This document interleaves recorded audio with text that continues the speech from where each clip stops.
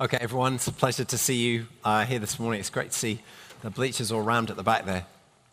I hope you've been enjoying this series in Kings that we're running through here. As you know, the way that we're doing this is that Rod and I are going backwards and forwards each week between the two campuses. So hopefully, if it's working out and no one said that it isn't, your experience is that you're getting all this sequentially. Is that happening? Or you had any duplicates yet?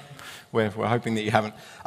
So anyway, that's the way we're doing it. But at this point in the game, this is the point in the series where it's all going to go horribly wrong because Rod is away for the next 2 weeks, floating away somewhere on a spring break cruise. And that means that we need to just think again, because if I plow into the next king in the series here, we're going to get all out of sequence, and that really wouldn't do.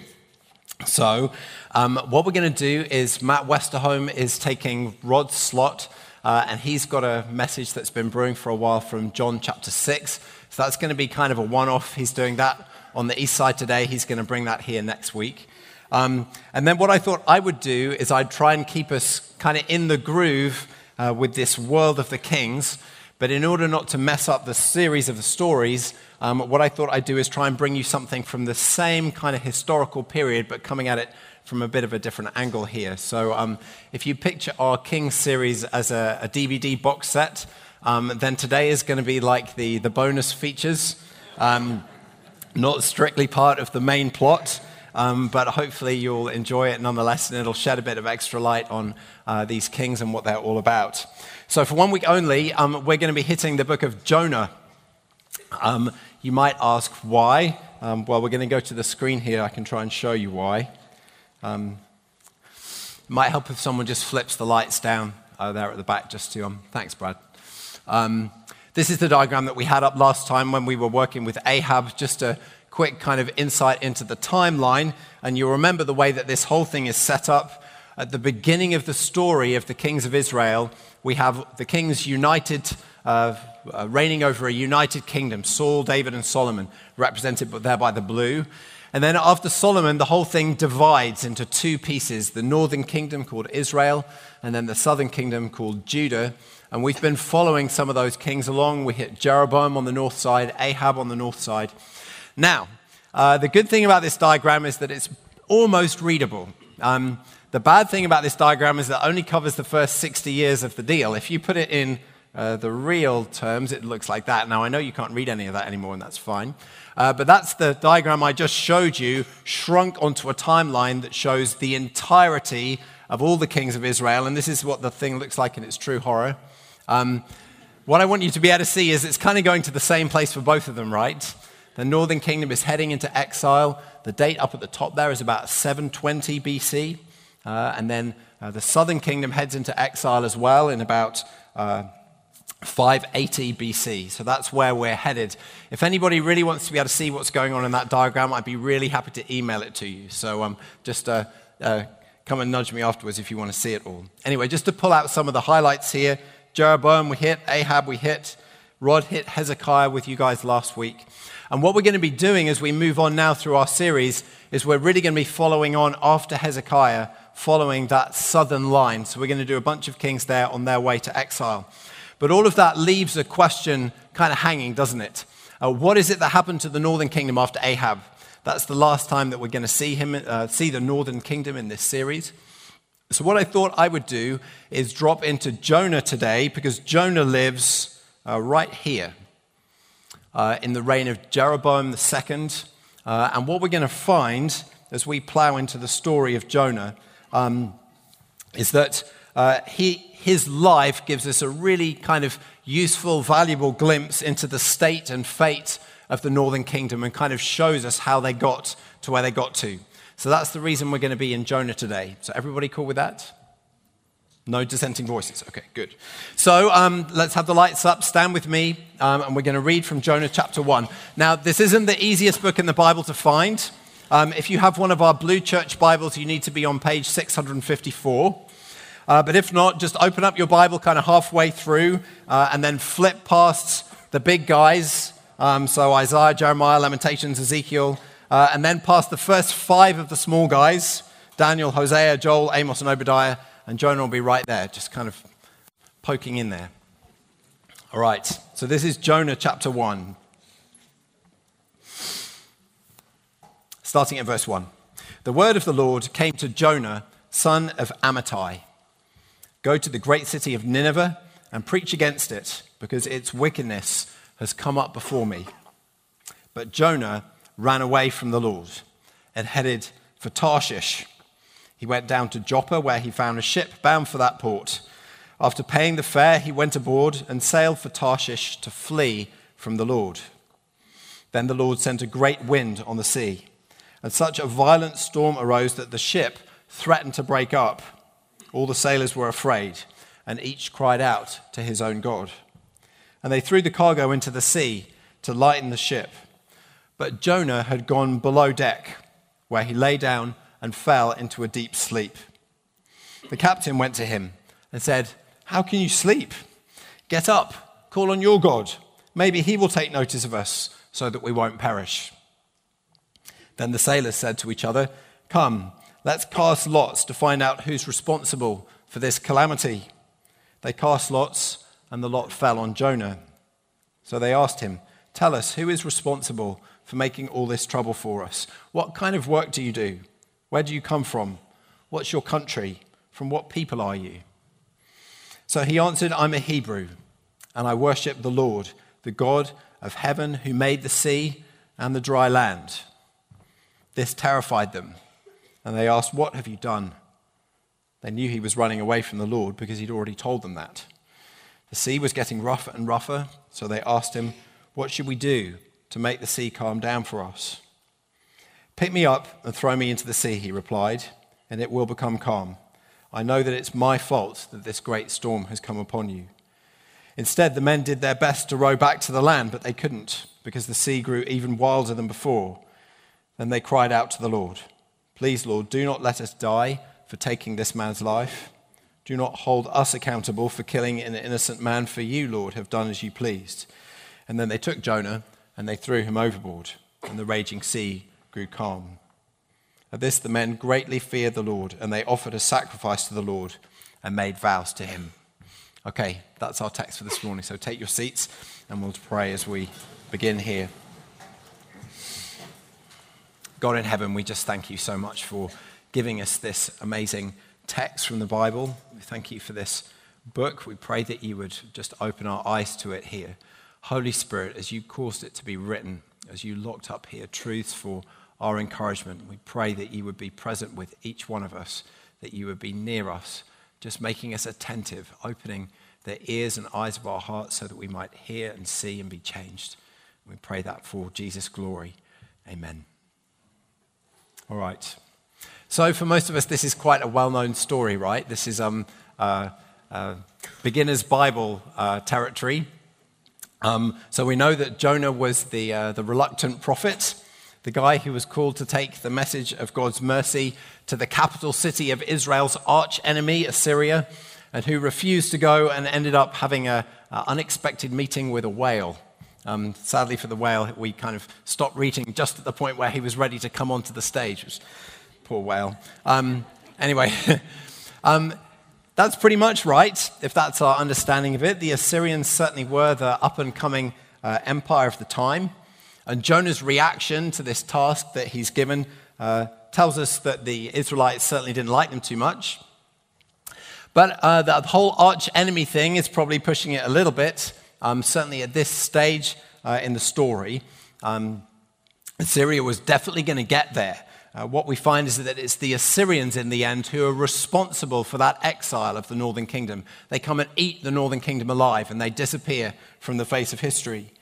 But in the point of the story where we join it with Jonah, they haven't really had much of a negative impact on Israel just yet.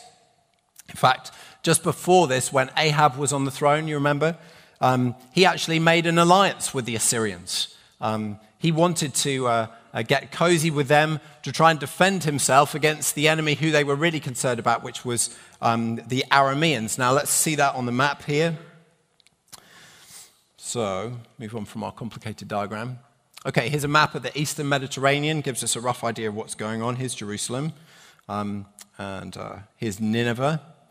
And you can see it's actually marked over there, but this is Assyria, this kind of big area over here on the right. And this is Israel. And in between them was this nation of Aram. And they were the people who were really giving Israel all the trouble at Jonah's kind of period of history. So the Israelites and the Arameans were constantly dogging it out. The reason why Ahab made an alliance with the Assyrians is kind of obvious when you see it on the map. He thought to himself, hey, if I can keep the Arameans busy on their eastern side, maybe they won't be so busy on the western side, and maybe they'll leave us alone. So Ahab sent them soldiers and horses and all sorts of stuff just to try and get the Arameans off his case. Now, later on, of course, we discover that making an alliance with the Assyrians and encouraging them to fight the Arameans was a really bad plan, like pretty much everything else that Ahab decided to do. The Assyrians ended up not just fighting the Arameans, but eating them for breakfast. And then the Assyrians ended up just being this enormous empire now camped right on Israel's doorstep, with Israel, this thin strip of land, being the only thing that was preventing them from getting to the ocean. And that was the one thing they really wanted to do in order to secure their dominance of the region. So it's pretty much inevitable from that point on what's going to happen, that the Assyrians are going to come and they're going to try and take Israel's land and territory away as well. Okay, but all of that stuff comes later on. At this stage, all that we need to know is that the Assyrians are kind of out there somewhere to the east. All the Israelites know about them is that they're they've got a rumor of them. They're powerful, they're godless, they're somewhere kind of over there growing in strength. I had a joke with the 20-somethings group this week about this. It's maybe a bit like that line from the beginning of The Lord of the Rings, you know, where the narrator comes in and they were kind of flying over the mountains, and she says, darkness crept back into the forest of the world. Rumor grew of a shadow in the east, whispers of a nameless fear. That's all they knew. But I promised that I wouldn't go to Lord of the Rings too often again, didn't I? So I think we'll just drop that one there. The thing that we really need to concentrate on is just the fact that Jonah, he's a prophet, and that he's been called to God to go to these people. However much he knows about them, he's been sent to go and confront them with the sins that God sees in their lives and in their nation. And that's striking, isn't it?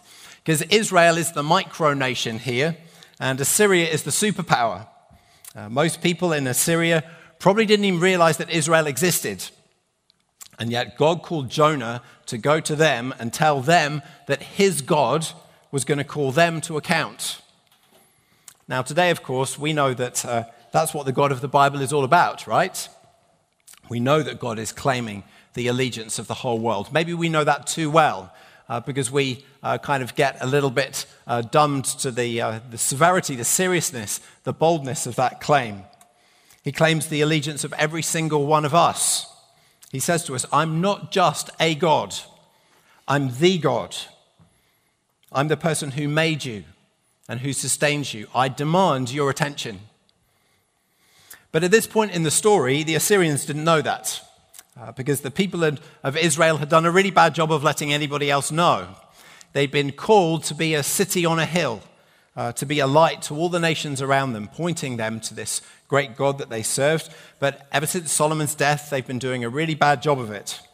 So we could see, maybe can't we, why this is such a tough assignment for Jonah to be given.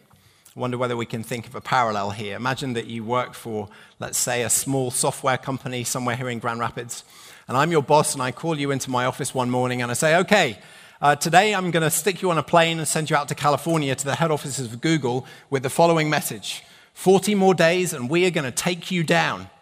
Whew. Okay.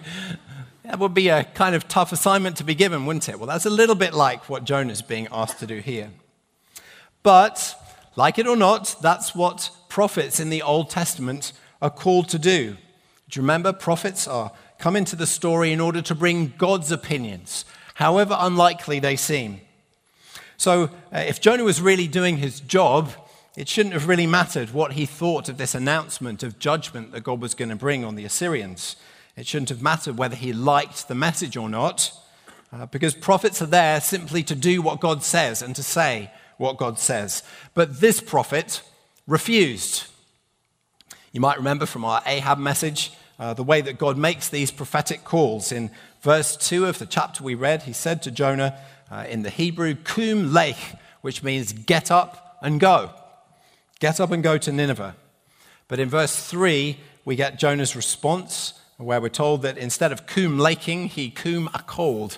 It means he got up and ran in the opposite direction as far as he could go. And we can see that on the map as well. So let's just kind of pop that on here. If we clear off those. You know that Jonah's being called to go here. He actually goes down from his home in the northern kingdom to Joppa there. Sorry, let's just actually get that right. Right, Nineveh. Dearie me, come on, Neil. Joppa. And Jonah goes this way. Tarshish is probably in southern Spain, almost beyond the end of the known world. So Jonah sees where he's being asked to go, and he tries to drop himself off the map, going to the other point of the compass. But like all these stories in the Old Testament, we kind of see this. We see the history. We see something of the geography. We see that Jonah's being very rebellious, but it still leaves the question, doesn't it? Hey, what are we supposed to do with this? Why is this in the Bible for our benefit? Well, what I want to do with this message is show us that actually, although we're in a different kind of genre here, the lessons that we've been learning with the kings are still going to provide us with the answer that we're looking for, even though we're not actually reading about a king here. See, over the last few weeks, we've been getting familiar with this idea, haven't we, that kings are representative characters. And when they're playing that representative role, when they're leading or fighting on behalf of their people, they're pointing us to the two different representatives under which we can stand. We can stand under Adam and be represented by him, or we can stand under Jesus and be represented by him. So to the extent that the individual kings are good, they point us forwards to everything that Jesus is and backwards to everything that Adam isn't. So when we read about David meeting and overcoming Goliath on the behalf of his people, we found that he was pointing us forwards to Jesus and helping us understand how Jesus met and overcame evil on our behalf. And when we read about David's gratitude to God for his role as king and his repentant heart, we were reminded, weren't we, that Adam had none of those qualities. So good kings point us forwards to what Jesus is and backwards to what Adam isn't. And then with the bad kings, we found that it was just the same, but the other way around. So to the extent that any king is bad, he points us forwards to everything that Jesus isn't and backwards to everything that Adam is. So when we read about Ahab's self-centeredness and unpredictability, we found that he was pointing us forwards to what Jesus isn't and highlighting what a wonderful thing it is that we have a king over our lives who is not like Ahab. And then when we read about Ahab abdicating his responsibilities and just letting life kind of happen to him, being passive, we saw how that pointed us back to Adam, didn't we? So bad kings point us forwards to what Jesus isn't and backwards to what Adam is. Well, now what we're going to find with Jonah is that those same lessons serve us really well in terms of understanding his life. You see, in the Old Testament, the kings are not the only representative characters. In this phase of the story, we have three different kinds of representatives in play all at once. We have prophets, priests, and kings. And all three of them behave the same way in terms of how we're supposed to read them. The kings point us to the ultimate king. The prophets point us to the ultimate prophet. The priests point us to the ultimate priest. And that's what's happening here in Jonah. Jonah's a prophet, so he's a representative character in the story. He's not primarily here to show me.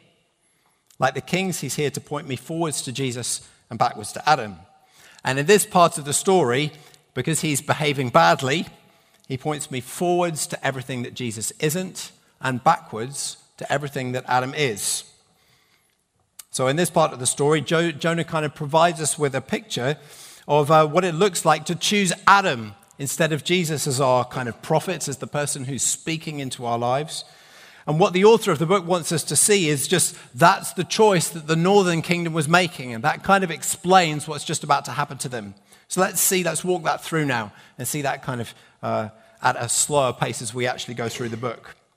The first clue that we get comes from the very first line that we read when we saw Jonah's name. That word Jonah in Hebrew means dove. And dove is one of the nicknames that God regularly uses for his people throughout the Old Testament. So in Psalm 68, God describes his people as Jonah, as a dove, escaping with the plunder of their enemies. In Psalm 74, the writer says, "Don't hand over the life of your dove to wild beasts. Don't forget the lives of your afflicted people forever." So God's people and a dove kind of compared and used, the dove used to illustrate them. So when we read the opening line of our chapter, the word of the Lord came to Jonah, the son of Amittai, saying, "Get up and go to Nineveh, the great city, and cry against it." We can equally read that the word of the Lord came to his people Israel, saying, "Get up and go to Nineveh and cry against it." And that parallel runs all the way through the book. Jonah provides this perfect picture of this kind of Adam-like life that the people in the northern kingdom had chosen.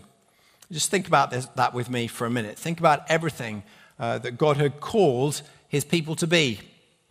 First, they'd been called to be God's special people. But what happened? They'd refused to be known as his. Like Adam and Eve, they said, "We want to be our own people, thanks very much. We don't want God cramping our style." And the result was that they did pretty much everything in their power to disassociate themselves from God. They were ashamed of him.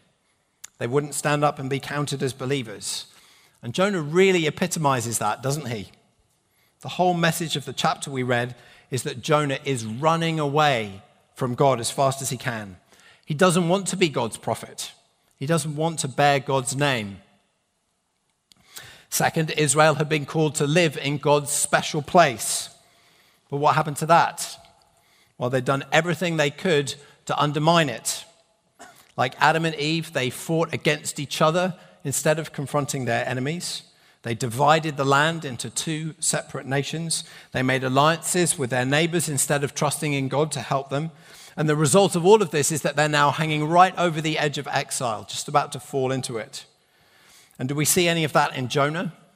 Yes, we do. You couldn't have a clearer picture of disobedience leading to exile than Jonah's own life. He's exiling himself from Israel, isn't he? He's heading for Spain, as far as he can get from God's presence. Third, Israel had been called to live under God's blessing. God wanted them to know his presence with them and his rule over them. But just like Adam and Eve, Israel had rejected that too. Do you remember that great symbol of God's presence in the land, the temple? That was God's street address among his people, wasn't it? But when the kingdom split in two, the northern kingdom cut themselves off from the temple and from Jerusalem. They put a military front line between themselves and that place that they needed to get to. So they couldn't reach it even if they wanted to. And they rejected God's rule. That was the sin of Jeroboam, wasn't it? Refusing to worship God the way that God himself says he wants to be worshipped. The northern kingdom was all about my way, not God's way. And we see all of that in Jonah too. The Hebrew in verse 3 of our chapter tells us literally Jonah was fleeing from before the face of Yahweh. You can't get a more radical rejection of God's presence than that, can you? To be in the presence of God and just turn your back on him and go the other way. And then would he submit to God's rule? No, that's what the whole get up and go thing is about. God says get up and go. That's his rule for Jonah. Jonah gets up and flees. So just like Adam and Eve, Jonah and the whole nation of Israel, whose stories are bound so closely together, rejected all the individual pieces of this kingdom that God is so passionate about. They didn't want to be God's people. They didn't think much of living in God's place. They didn't really value God's blessings. And the result was what?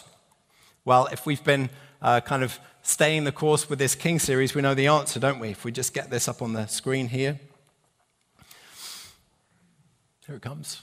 When we have all those pieces of the kingdom of God together, God's people in God's place, experiencing his blessing, the necessary result is blessing to the world. When those things come together, blessing others is always the outcome. That's what God is about. His kingdom is never an end in itself. God wants us, he wants to bless us in order that we can bless others. Does that make sense? So if we reject his kingdom And if we don't want to be God's people, if we don't want to live in his place, if we don't think much of his blessings, well, the result is that we won't bless anybody. In fact, we can't bless anybody. And Jonah couldn't be a better illustration of that. You see, Jonah knew what it was what it was that God intended here in this story. If you later on maybe read through the rest of the book, it's a fun story to get right through. In chapter 4, Jonah tells us straight out his motivation. He says it wasn't the thought of going to the Assyrians and the fear of it that was dissuading him from going. It wasn't the difficulty of the task so much. Jonah was concerned about going and the possibility that God might forgive them. That was the thing that Jonah really didn't want to happen.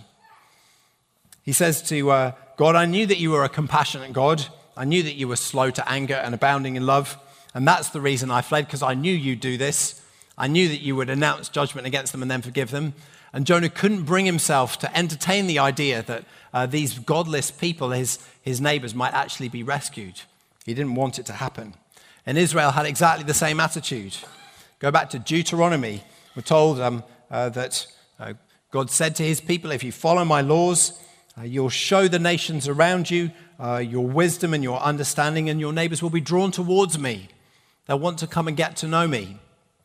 In 1 Kings, we're told that people from other nations, foreigners, will be drawn to God's temple, and that they come and pray there and hear about God and take back the news of his love and goodness to their own people. But what actually happened was that Israel just kind of played the Jonah card. They didn't want to be part of God's kingdom, and so they didn't have anything to give. They had nothing to share with their neighbors. So what does God want us to learn from this kind of mess? Well, I think the answer is by giving us this bird's eye view of Jonah's mistakes and Israel's mistakes and how they totally failed to be any kind of blessing to their neighbors. I think what God is doing is he's showing us how we can avoid those mistakes ourselves. He's showing us how we can be a blessing to our neighbors. And we want that, don't we? I know I do. That's kind of what we're signed up for here as a community. That's what Crossroads is about. We don't want just knowing God and coming and worshiping him to be an end in itself.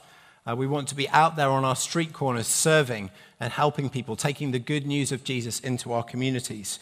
And this text gives us the practical pieces of that puzzle. What does it actually look like to be the kind of people who are a blessing to our neighbors?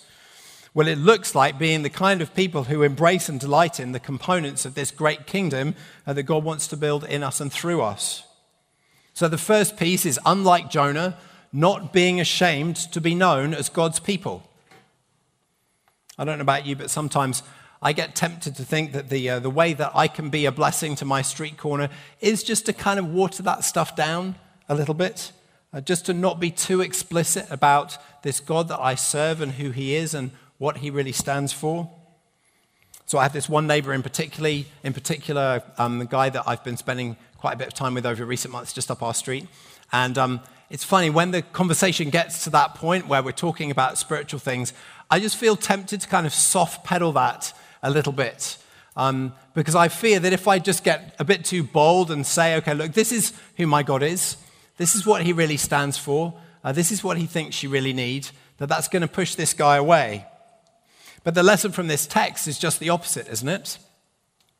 It's Jonah's unwillingness to be known as a follower of God that makes him useless. It's the fact that he won't stand up and say, yes, that this God, even though he has this crazy idea of extending mercy to the Assyrians, he's still my God. I'm prepared to go where he wants me to go, and I'm prepared to be known as his. That's the thing that holds Jonah back, his unwillingness to be bold. And I think that's kind of liberating for us, because it spares us the whole kind of paranoia of how much about God should I or shouldn't I say. We just need to be prepared to be known as his. We need to come to God and bring our fear and our shame to him in prayer. He already knows all of that stuff. And then just step out asking that his Holy Spirit would work in us a little bit more boldness. Just to be prepared to say what he says and be known as his. The next thing to learn from Jonah is that if we want to be a blessing to others, we need to stop putting ourselves in voluntary exile from the place where God's blessing can be found. For Jonah, it was the land of Israel. That was the good news that he had to share with the Ninevites, that there was a place on earth where people could meet and do business with God. But instead of sharing that fact with others, he was just busy running away from it, wasn't he? And shame on me, I do that too. I don't know whether you can relate to this. I have all sorts of plans for how I might be useful serving God in my neighborhood or in the world that he's placed me in. But even while I'm planning and kind of busy running around doing that stuff, I find myself wandering away from the place where God's blessing can be found in my life right now. So I'm kind of busy like a headless chicken going from place to place, making all these plans. And then I just look at myself and think, hey, I need to really just think about this. I'm leaving behind the thing that I most need to prioritize, just daily time alone with Jesus. That's the place where I can just really find him. And often my busyness just kind of pushes that down to the bottom of the agenda. And when that happens, I just need to look at myself and say, look, come on, Neil. How do you expect to be a blessing to others if you aren't in the place where you're going to receive God's blessing yourself? And then there's a final lesson from Jonah, isn't there? That we need to embrace God's presence and God's rule over us if we really want to be useful to other people. As Christians, we have God's presence inside us every moment. The Holy Spirit, amazingly, has made his home in each one of our lives. And God rules over our lives through his words. That's the Bible that we have in our hands right now. But neither of these things will do us or anyone any good at all if we play the Jonah card and just neglect them. We need to be attentive and responsive to what the Spirit is saying to us through the Word if we want to pass on anything that's really life-giving or lasting to other people. So if God has got his finger on us with something, maybe he's got some specific way that he's put in your mind that you can be a better servant to your spouse, or a way that you can honor Jesus better at work, or a way that you can pray more intentionally for your friends or for your children. If we're resisting that, if we're kind of just ignoring that and just pushing that to one side, we need to understand that we won't be the blessing that we want to be to other people because we're tying our own hands behind our back. We're kind of resisting God's blessing in our lives, saying, thanks for your presence and your rule, God, but actually, I think I really prefer my own presence and my own rule. But if we do get after that stuff, even if it might feel kind of irrelevant to the bigger questions of how we're going to be useful with the whole path of our lives, well, it actually lays the foundation for blessing other people. If we make it a habit to get up and go whenever God says get up and go, even if it's just in the little things, we won't find ourselves running in the opposite direction when God presents us with an opportunity to be useful like he did with Jonah. So that's the lesson from Jonah, kind of as Adam. Jonah becomes a living list of things for us to avoid if we want to be a blessing to other people. But just as we've been discovering with the kings, there's more here for us in Jonah, because even in his disobedience, he doesn't only point us backwards to Adam. He also points us forwards to Jesus. Just like the bad kings provide us with some wonderful ways into worshiping the ultimate king, bad prophets provide us with some wonderful ways into worshiping the ultimate prophet. So let's think about some of those truths here and use them as ways into worship for us. First of all, think about the fact that Jesus isn't repulsed by his enemies like Jonah was. We all know the story here, don't we? The reason that Jonah wouldn't go to Nineveh was that he was outraged by the godlessness and the immorality of the people who lived there. And he had a point. History tells us that the Assyrians were kind of unpleasant. They were merciless, they were arrogant, they were completely unmoved by the suffering that they inflicted on other people. And Jonah couldn't bring himself to even entertain the possibility that God might be merciful to them. But the really amazing thing about the story is that God could. In fact, that's one of the most amazing paradoxes of the whole Bible, isn't it? That the God who is so holy that human beings cannot see him and live is also the God who is drawn towards his enemies, that his heart goes out to them. He loves the unlovely. He sees all the wreckage, all the pain that they inflict, all the pain that they experience inside, and he's just drawn towards it. He moves towards that. And that's relevant to us because that is us. Many of us know that all too well, I suppose. We look at ourselves and we see the personal equivalent of Assyria inside. We see incidents in our past, maybe, or we see threads in our character that, much though we want to see them kind of cut off, keep coming back onto the surface of the fabric. And we realize how unlovely we must seem to God. But it's true even if you don't realize it. We'll just have a little diagram here to try and I'll show you how my kind of weird brain thinks about this stuff. I guess I think about it like this. I'm tempted to draw these kind of moral axes, and I have up here good, and down at the bottom here bad. And in my kind of naivety, I think to myself, hey, I'm kind of doing all right, somewhere kind of top middle-ish. And I can kind of verify that because there are other people in my life, there are other people on my street even. There's people that I know who are actually, they're really, really good, a little bit better than me. They seem to be able to muster this incredible consistency of gentleness with their children. They're always really considerate. They brought cookies around to us when we first moved in. Like, we've never really quite managed to get to that level. But then there are other people in our neighborhood who aren't quite so great, and they're the people who just play their music a little bit too loud, and their kids leave their bikes on the sidewalk and all that kind of stuff. So I'm kind of there in the middle, and I go up and down a bit, but that's kind of what it looks like. So that's our instinct, isn't it? To compare ourselves with ourselves, to compare ourselves with other people in our world. And when we do that, I guess probably most of us find at least some grounds for comfort. We can find at least a few people in our orbit who really aren't quite cutting it the way that we are. But what we fail to realize is that the Bible is almost completely silent on the question of how we compare to other people. Did you realize that? Look through all, however many it is, 39,000 verses of it, and try and find anything that tells you that it's relevant how you compare morally to somebody else. The Bible doesn't care. The Bible is only concerned about how we compare to God.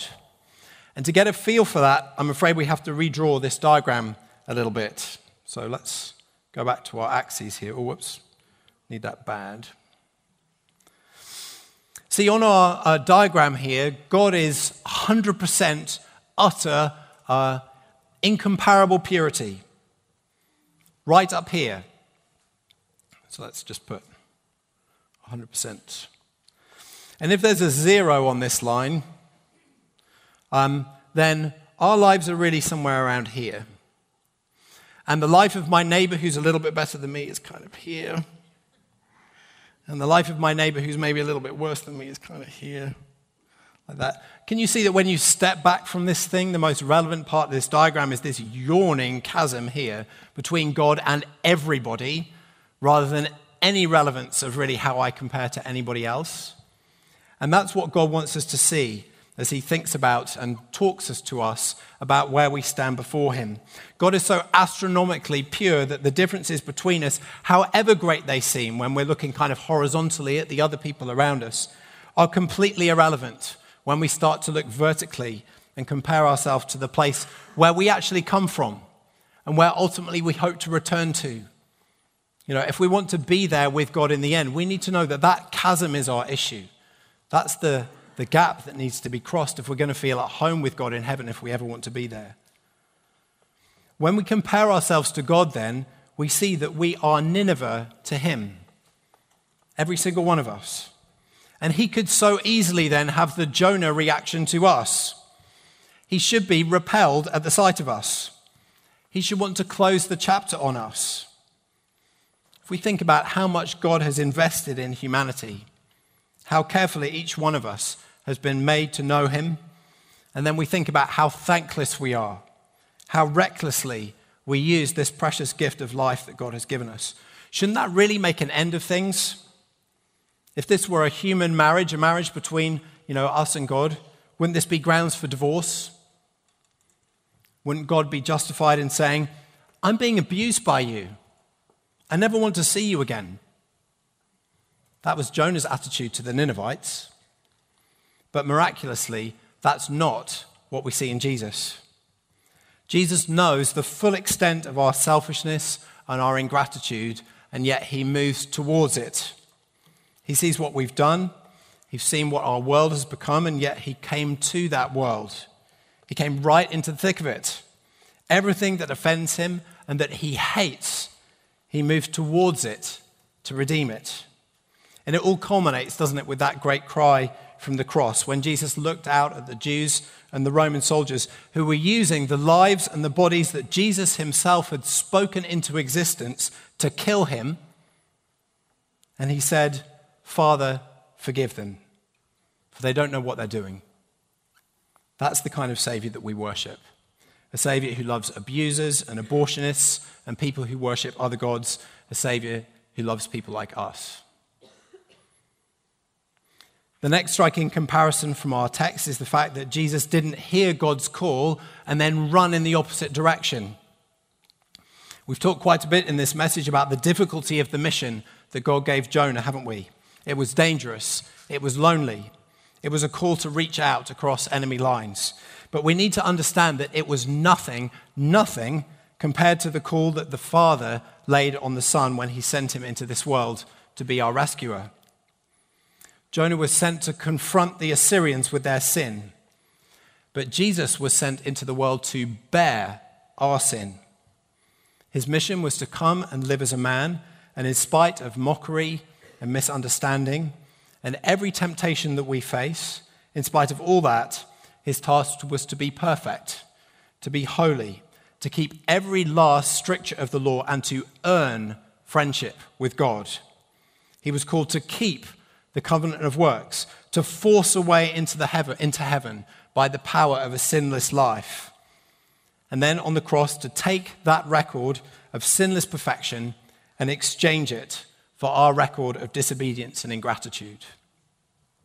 He came to bear the consequences of the lives that we have lived so that we could bear the consequences of the life that he lived. It's like that classic illustration, isn't it, of my life on tape. I arrive at the end of my life and find myself standing before God, and with me there's a kind of DVD of something of every single thing that I ever did or ever thought with my name on it. And next to me I found Jesus standing, and he has a DVD with his name on it. Everything he ever did, everything he ever thought. And the message of the gospel, the mission of Jesus, is he says, let me trade places with you. Before these tapes go in the player, why don't you take mine and I'll take yours? Think what it cost him to do that, the consequences that he bore as a result of taking everything that you have ever done and then standing before God as if it were his own. That was Jesus' mission. And wouldn't he have just been justified in running from that? Just like Jonah.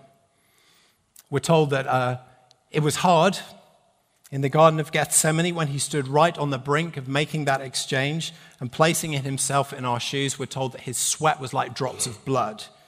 And yet he went through with it. He picked up the cup of God's wrath that was destined for us and drained it. That's the kind of Savior that we worship. And there's another comparison that's reminiscent of the Garden of Gethsemane too. It struck me as I read through this first chapter of Jonah that the author really wants us to just pay attention to what's going on with the sailors. In verse 5, after the storm blows up, we're told that the sailors prayed, each to their own God, and that they threw their cargo overboard to lighten the ship, and that can equally well be translated as them throwing offerings into the sea to appease their gods, to try and lighten the force of the storm against them. So we can see that the sailors were religious, can't we? They were mistaken. Their prayers had no effect, but they were at least praying. But what about Jonah? Even though he's a prophet of God, he isn't bringing the situation to God at all. When everybody else is praying, he's sleeping. And that points us forwards, doesn't it, to everything that Jesus isn't. Because in Gethsemane, Jesus prayed despite the fact that everybody else was sleeping. And that's no flash in the pan with him. One of the greatest comforts of the Christian life is the fact that Jesus is praying when we sleep, when we're sleeping physically. Isn't it good to know that at the right hand of God, Jesus is bringing our needs before the Father? Not the kind of faltering, distracted sort of praying that we bring, but with perfect love, compassion, submission, commitment. He stands there as a brother, knowing each of our circumstances, interceding for strength and perseverance for the next day, asking God to accomplish all his good will in us, to make us all that he intended us to be. But Jesus is praying for us when we're sleeping spiritually too, when we're off track, when we're driving too close to the edge. Jesus is on his knees for us. And shouldn't that itself just be motivation enough to make us wake up? Because the world doesn't have anything like that, and we need to know that.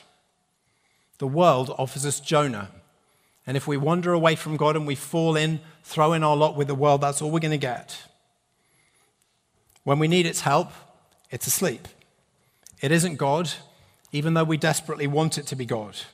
It doesn't know what we really need, and it wouldn't care even if it did.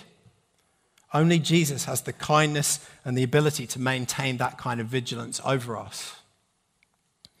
And now just think about one final point of comparison here that emerges when we look at the direction of Jonah's journey. I wonder whether you noticed this starting at the beginning of verse 3. We're told that Jonah went down to Joppa. Then at the end of the verse 3, we're told that he went down again into the ship. Then in verse 5, we're told he went down further still into the innermost parts of the ship. And then at the end of the chapter, we're told he went down all the way into the water. Down, down, down, down. And that's not dissimilar with Jesus, is it? In Philippians, Paul tells us that although Jesus was God, he was willing to forego the use of that power to his own advantage. That he made himself nothing. That he took the very nature of a servant. And that he humbled himself to death, even death on a cross. Down, down, down, down. But look at the incredible difference between those two downward journeys. Jonah went down because he made bad choices. Like the northern kingdom, his life was headed for the abyss. It was a hopeless descent, a death spiral. Jonah's going down in flames here in our chapter.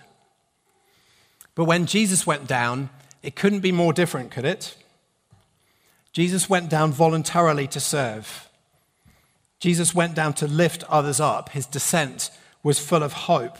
And as our representative, if we make him our representative, his hopeful descent gives us hope when we descend. Going down doesn't have to be a Jonah experience for us. If Jesus is our prophet, our priest, and our king, the way down becomes the way up. Illness, unemployment, bereavement, moral failure, all of them have to bow the knee to Jesus if he is our representative. Without him, they can tip us over the edge into free fall. But with him, things are different. Jesus steps into that stuff and he arm wrestles blessing out of it. He will not be resisted. All things must work together for the good of those who love him if Jesus is in control of our lives, because he has the power to command them as their maker. That's the kind of Savior that we worship. And that's why we're going to end things here. I'm going to ask Greg to bring the band back up just as we finish, because it just seems to me natural that we should just go straight out of what we're talking about here into just giving Jesus our praise. There's obviously so much more in this passage that we could look at. When we read it closely, we find that Jonah isn't just the bad guy in this chapter. It kind of changes a little bit as we move from the beginning of the chapter to the end. The tables start to turn. In verse 5, we find the sailors calling out to each to their own God, don't we? But then by the time we reach verse 14, we find that they're crying out to the Lord. Something happens that points them forwards to who Jesus is. But what we're going to do is Rod is actually going to pick this chapter back up again on Easter Day to bring you that stuff that points forward to who Jesus is. So now I think it's just helpful for us just to focus in and worship Jesus for being everything that Jonah, as we've seen him in the text today, isn't. We have communion set up on either side for us to come and take. So will you just join with me and pray, and then we'll just flow naturally into that.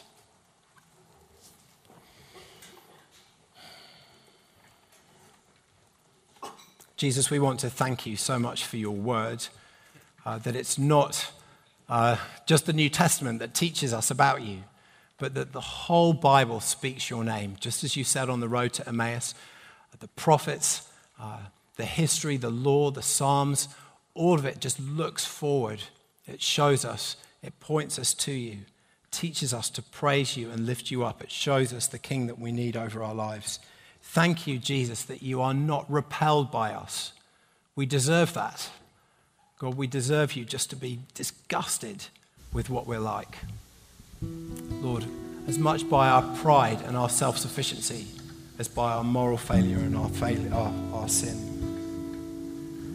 God, thank you. Jesus, thank you that you didn't just run when this whole plan to save us came to the point of fulfillment. You could so easily have just said, I don't want to do this. I want out. And yet you went in. You came and moved into our need. Jesus, thank you that you're praying for us. Even when we sleep, Lord, even when we're sleeping spiritually, when we're just kind of drifting, not being serious about it, not really getting after you. But God, you are crying out to the Father on our behalf, praying that we might wake up. Pray, Jesus, that the fruit of those prayers might be known in our lives.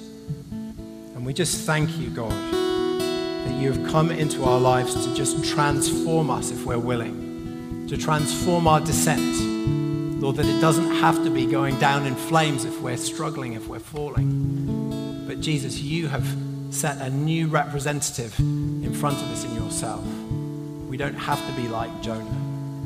That if we are under you, even our failure, even our desert times can be times that are things that are used in your hands, things that are molded and shaped by you to make us the people that you would have us be. So Jesus, we worship you. That's so much the Savior that we need. We just pray that you would please help us to just embrace that saving love every day of our lives. In Jesus' name, amen. So we're going to respond.